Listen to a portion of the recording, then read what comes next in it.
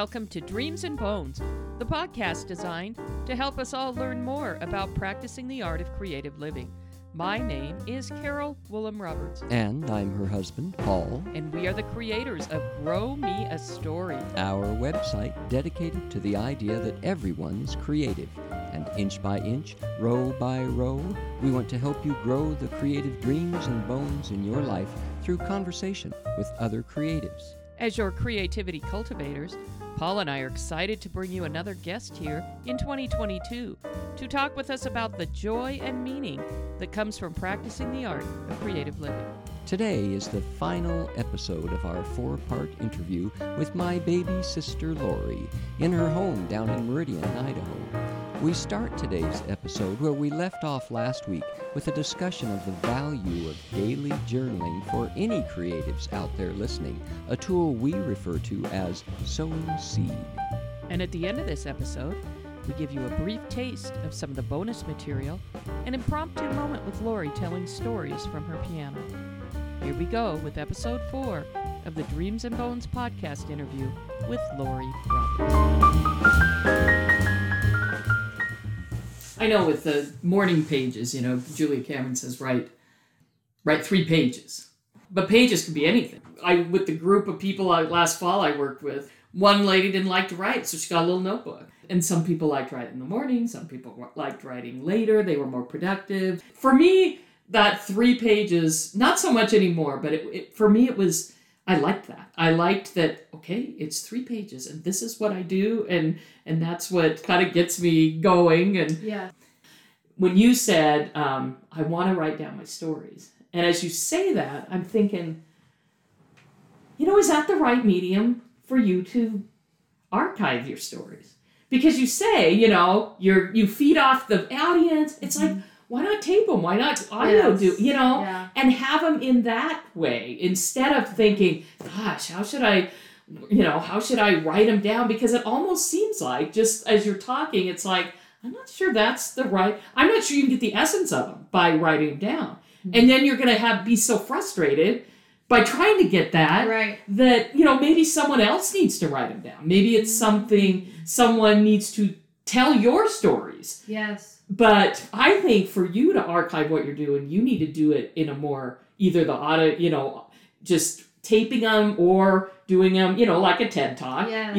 And focus on that instead of, and then you have them, and then if you want someone, maybe later, or you get to the point, then you have them and you can write them down in a book. That's good. Yeah. I have tried writing some of my most common stories down, and I've had some success at feeling like, well, at least I've captured it. Mm-hmm. But you're right. I would like recordings, and I have recordings of some.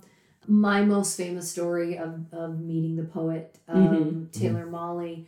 I 3.5, 4 years ago, when it was Taylor Mali Day, where I tell it to each class, I had a student record me telling it, and I sent it to my friend Taylor Mali, the poet in New York City, because he had heard me say enough that I'd tell his story, and he said, I want to hear it. Yeah. And which brings me to another subject, which is, Taylor Mali he was a teacher, he is a poet, he knows how stories work, but even with Taylor, I felt compelled to make the disclaimer, I'm telling a story that you're in. You and I both know how memory works. Mm-hmm. This is how I remember it. Yeah. And if it's not how you remember it, that's cool too. Yeah. Mm-hmm. But that's one of the things from Bruce Ballinger's class that I had never really thought about before, is if you start telling your story, somebody's going to say, that's not how it happened. Or if they, I think, are more aware, they will say, that's not how I remember it. Mm-hmm. But we know enough about human memory that it's a little scary to tell stories that involve other people, because none of us are going to remember it the same. Mm-hmm. And that doesn't mean I'm dishonest. No. Doesn't mean I'm making it up. In fact, as much as anything, story is that synthesis of what happened, how I remember it, and what's happened since that has evolved how I remember it. Right. And so it has been colored by any number of things. Yeah. And there's a tiny bit, when you talk about barriers, there's a tiny bit in me that is afraid of developing an audience and then getting that sort of, we live in that, social media world where people might push back and say, that's not how that happened. And I've tried to begin to steel myself against that idea of, it's okay. It's okay. And hopefully most people are learning that memory is an interesting thing. It doesn't make you a dishonest person. It does make you a storyteller. I think this came up in maybe the discussion of the Walking on Water book, because we were talking, because Madeline Lingle, has a whole time thing, and how, there's Chronos time and there's Kairos time. But what someone through that said, when you tell a story, every age you were is part of that story. Oh, that's good.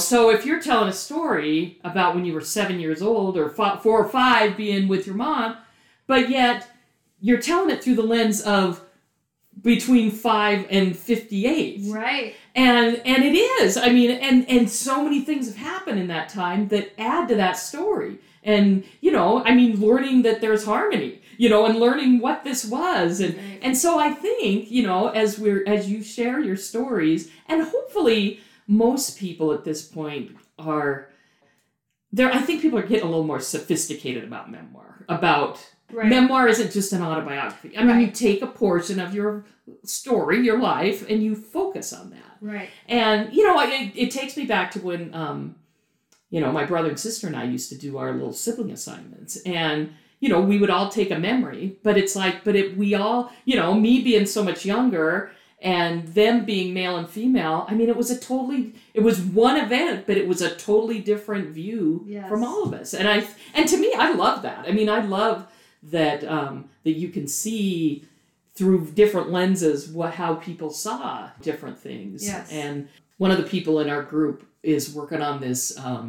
It's like when they were growing up, they had certain foods that they fixed, and she wants to put just a gift book for family members where it's like the food and maybe the recipe and then a story. But that was her hang up. She's like, but what if I tell my story and people will say, no, that's, and we kind of told her, well, when you give it to them, say, this is my story. Yes. Maybe it's not your story, but what I want it to do is then have us have a conversation about this story and about this food, and to and then you can tell your story as we're sitting around eating this food. And so yeah, I think it's, you just tell your story, and people just need to realize this is it.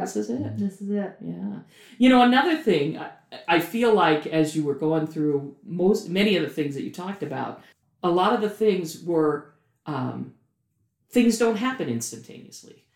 You work on things, things, and you worked on the harmony for a while. You worked on, your storytelling. I mean, all those different things. And I think that's something that people need to realize, is that it doesn't happen. Even if you can sit down at a piano and play, there's still a lot that goes into that. Yes. I mean, even the emotional ability to be able to play something in front of people. I mean, yes. And I've become a fan, I think, all of us, of, those documentaries about performers and people, and you listen to them, and all of them, they put in the work. They put in the time, and they weren't just these overnight sensations, even though sometimes it seems like it, but a lot of them grew up singing in church, or they grew up, or they did years and years of playing together, and then they could finally, like you said, they could kind of get out of the way because they were good enough that they could just almost have fun with it. I've had students over the years who've resisted the idea of doing a quick write, or I want you to write, I'm going to give you a prompt, or you can write about whatever you want. And I've had students and even other adults in my life say, I can't write on demand. And sometimes what I've wanted to say is, you can, and sometimes I think you should try to, and see what happens. Just see what happens, because there is a discipline to most creative acts. Lin-Manuel Miranda spent a year writing one song, and he is an amazing, I think he's a genius. I think what he has is an amazing God-given gift. And yet it took him a year to write that song. that song is not worse because he revised and revised and revised and revised. That song is better because he did that. And I do think we sometimes as creators let ourselves off the hook. And we had that great moment of creativity, but then we don't take the time to dig into it. I know that going back to the idea of me finding the discipline of writing every day, I know that some days I'm not going to feel inspired at all. But what I have also discovered is that sometimes it's in the going back and reading what I wrote 3 weeks ago that I discover the nugget. Oh, wow. I actually like what I said there, and I like how I said it.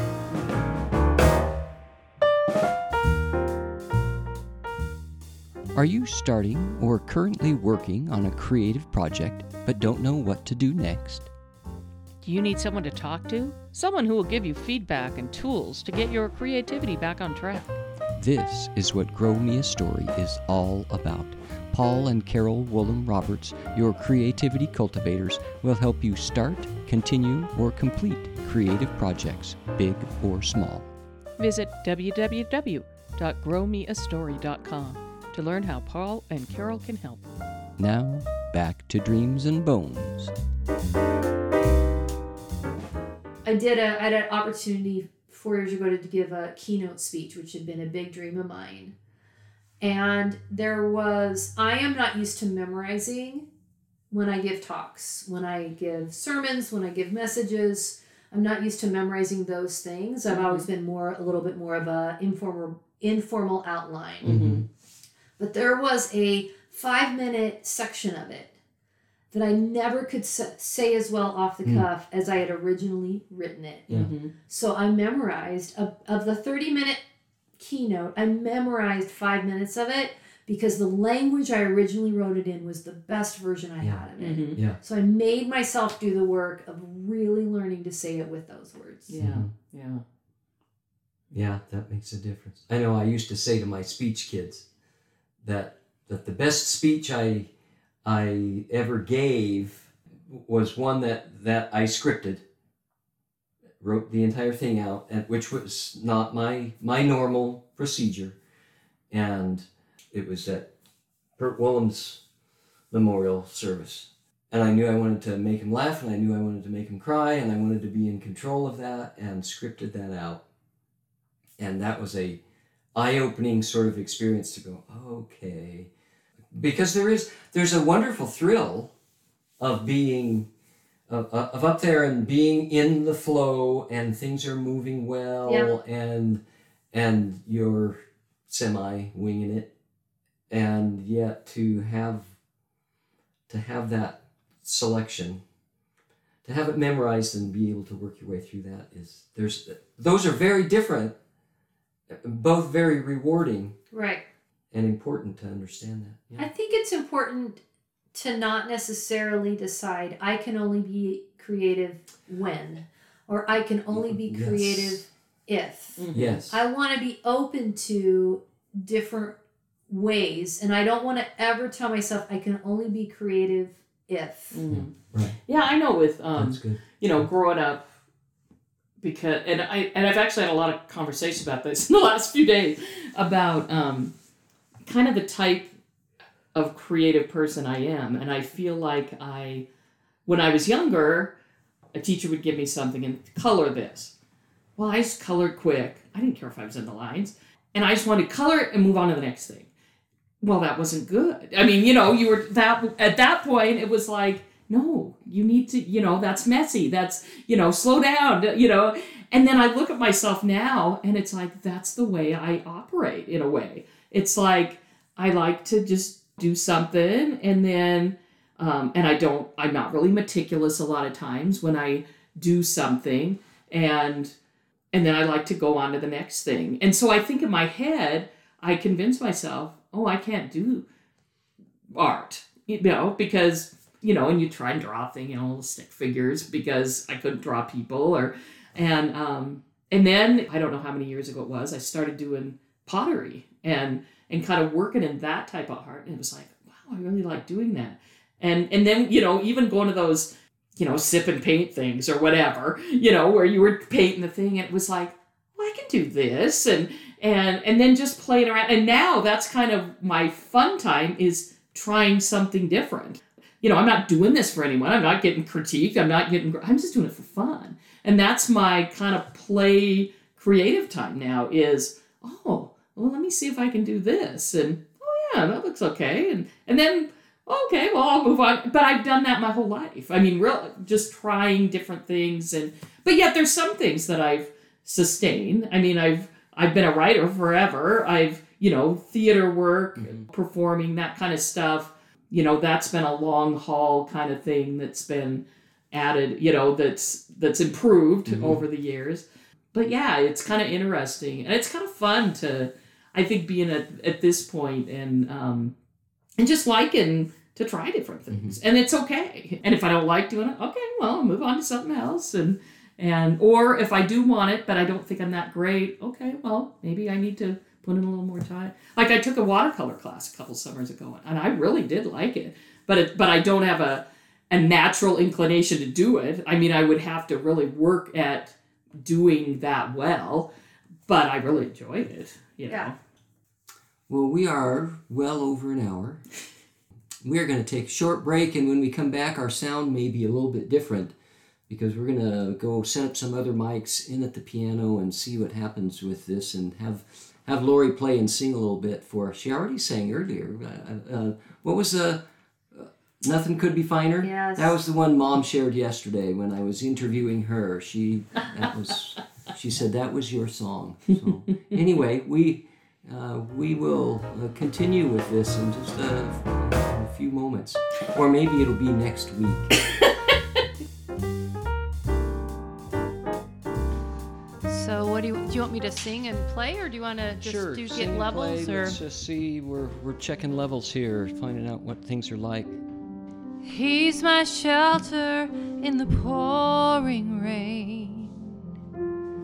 He's my shoulder in the times of pain. I could get closer or further away. I think you're okay. He's my quiet in the wind and waves. He is my home.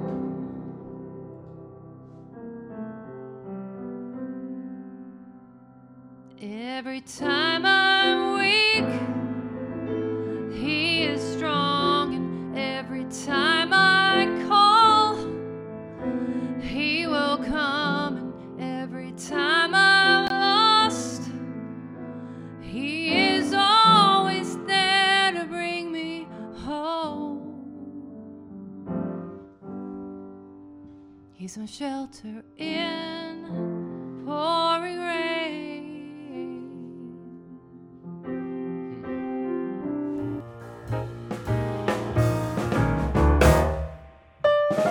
That brings us to the end of part 4 of our 4-part interview with Laurie Roberts.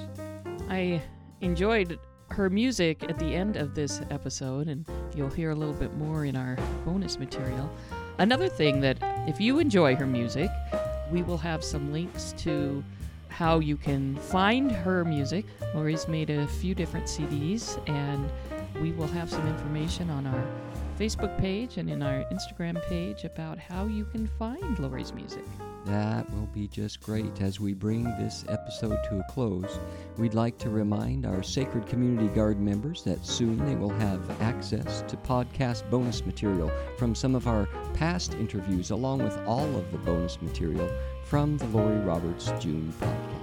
If you have found us and you're not a member, but you want to know more about Dreams and Bones, along with that bonus material, go to www.growmeastory.com, where you can find out more about practicing the art of creative living with your hosts, Paul and Carol Willem Roberts. Join us next Friday for another fascinating conversation with one of our favorite creatives on your Dreams and Bones podcast.